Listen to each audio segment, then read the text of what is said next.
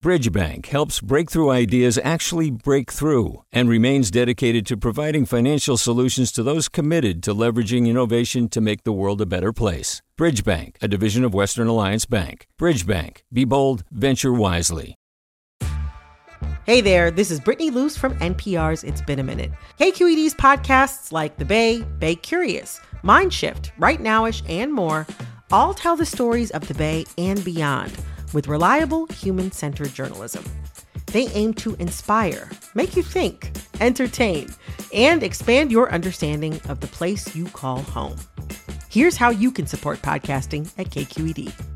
Showing your support is easy, and you can join Brittany in supporting KQED Podcast too at donate.kqed.org/podcast. That's donate.kqed.org/podcast. From KQED.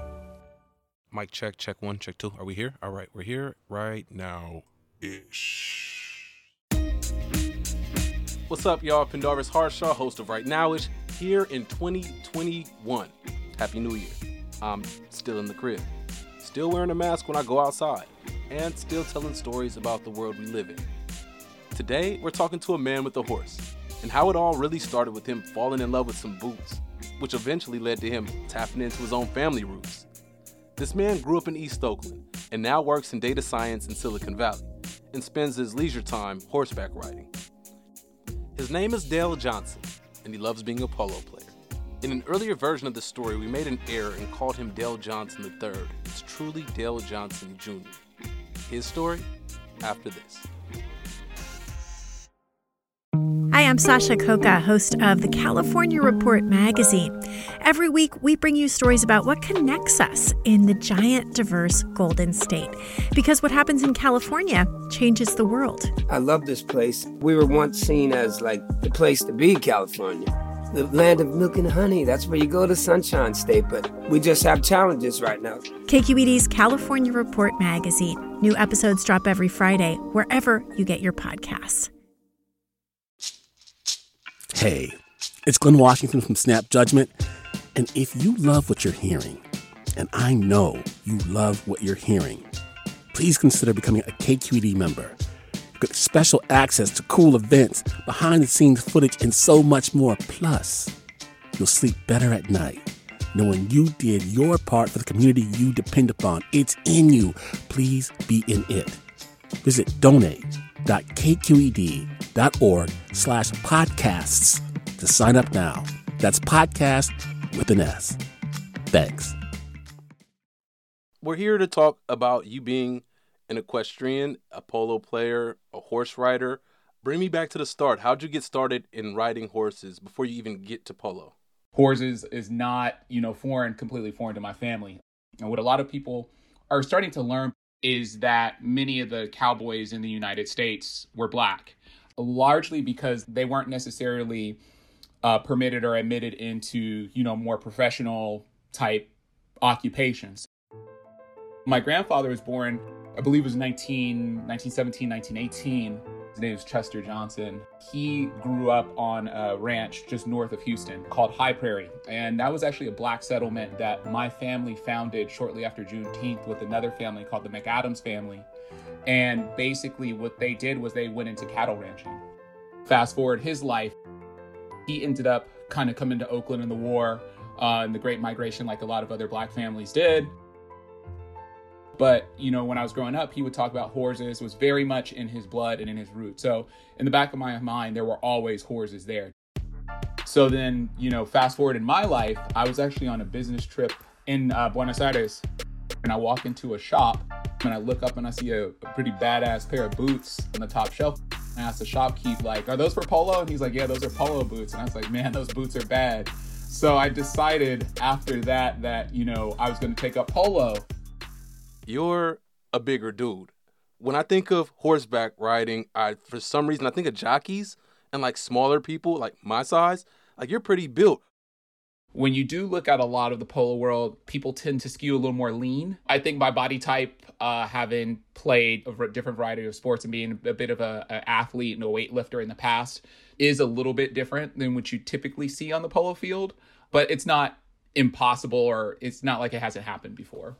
And then the other aspect of it is that you're African American man. Yeah, and I think that's a huge interest to a lot of people. You know, when I play the sport, I always want to be known as a really good player, a decent player, a gentleman on the field, but I am a black polo player. You'll see black polo players throughout the country, but the numbers and the representation from the black community or the African American community in general is obviously not as large. But I can say that not at one point in this particular community have I ever felt unwelcomed or not included. That is not always the case, though. I've heard in different parts of the equestrian world, especially with black women, maybe in the hunter-jumper world or the dressage world, that's not always the case for them. You do feel the weight of being a black equestrian and then also representing the polo community and then representing my own family. You think about the weight of what that means to be a black equestrian and not necessarily as well represented in the space. You know, you always want to represent that to the best of one's ability. You have a horse. What's the horse's name? What does he or she look like? My horse's name is Sunny, and Sunny is a mare. A mare is a female horse. In polo, mares are the preferred horse of choice. And she's what you call, she's like a red roan or a strawberry roan, which means that she has kind of reddish hair, reddish brown hair, and with like flakes of white inside of her. And she's mine, and I love her, and she's a good friend. She's got a lot of personality. A common nickname for people is like Side-Eye Sunny. So what? Sunny, Side-Eye Sunny, yes. And I would say she's an alpha mare. You know, she'll just let you know. Like if she doesn't like want to work that day, she'll throw her head. She can buck. She'll heel back. She'll do a bunch of things. So, you know, sometimes Sunny and I often have to work to kind of get her to feel like, okay, Sunny, I've given you 23 hours to be a horse. You just need to, just this 1 hour, you need to just kind of work with me here. But on the ground, that means when I'm not actually on her back, she's the sweetest thing. She loves cookies. She loves to hug. She loves, you know, following me around and all those things. You know, Sunny just doesn't like to work, you know, I mean, so. I think the biggest thing that I love about it is the happiness that it brings so many other people. It doesn't matter what walk of life. If they kind of see Sunny and I walking around the property where I keep her, she stays on a winery in Half Moon Bay, everybody just seems to get excited. And that, for me, brings me so much joy that I, you know, this guy from Oakland can just bring joy to any person.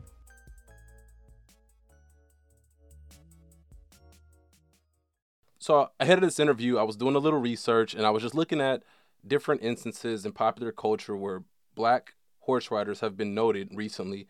And I came across, of course, the Black Cowboy Association, which I'm very familiar with out of Oakland. There was the Compton Cowboys.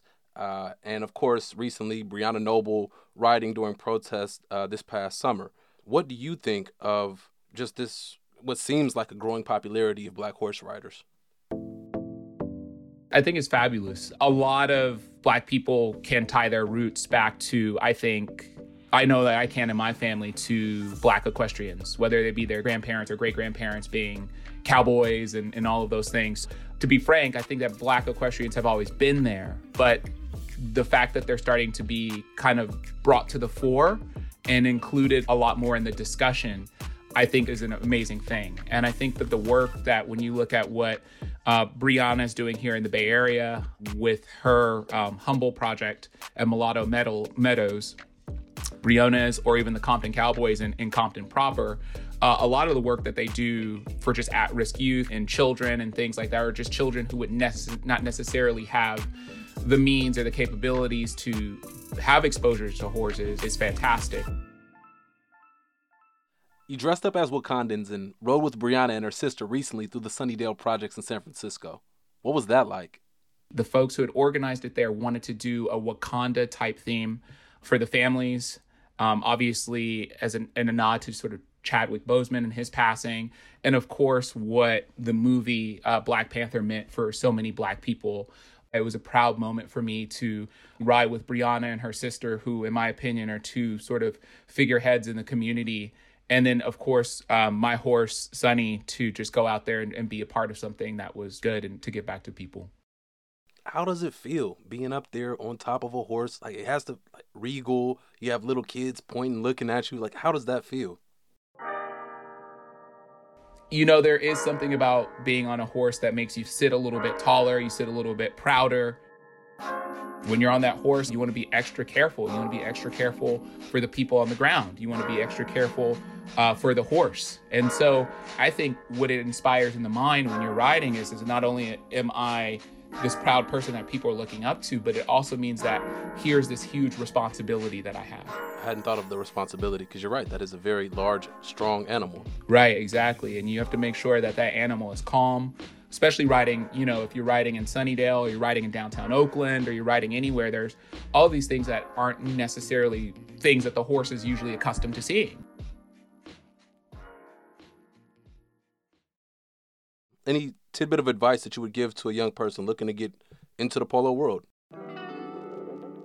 The number one thing that a person wants to do when they play polo is they want to be a great rider. I mean, let's not beat around the bush. It's an expensive sport. It's an expensive hobby. And it's not impossible, but one has to look at those numbers and say, okay, how do I hack this? And so that's what I did. I learned to ride. And effectively, I brought my average cost down. There are tons of people who need horses exercise. Like, I've even offered my horse from people from time to time when I'm traveling who I know are pretty competent. Hey, you can ride this horse and you can do it for free. I think a lot of people, when they think of polo, they think the Prince of Wales, they think the Veuve Clicquot, they think Ralph Lauren, and all of those things for, people who maybe aren't typically from, a certain set. Those things could be daunting, right? So my thing is like, don't be daunted by sort of those ivory towers. Go in, you say that you want to do it, you deserve to be there. Don't be afraid to walk into these different spaces. What I'm hearing is, like, disregard classism, disregard feeling like you don't belong at the table, and really just refine your skill. Right. This sport and its community have taught me to, in many ways, be even more courageous. Thank you. Thank you for that. Dale Johnson, thank you again for your time, for your story, and I gotta get some boots now. For those of you out there who'd like to keep in touch with Dale, check out his Instagram at SFExceptionalism. There's plenty of pics of him and his horse Sunny on there. One time for the production work of Marisol Medina Cadena and Julie Chang. Our editor is Jessica Placic. Our engineer is Seal Muller. Engagement team is Kiana Mogadam, Lena Blanco, Sarah Pineda, and Vita Kong. KQED execs are Erica Aguilar, David Marcus, and Holly Kearney. Big thank you to the entire team. Before you go, just want to say, moral of the story is, buy those boots. Have a good one. My name is Pendarvis Harshaw. Peace.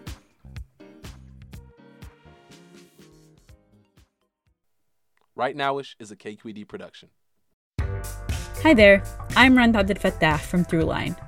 If you're listening to this podcast, you know that KQED produces exceptional storytelling that keeps you informed, inspired, and entertained.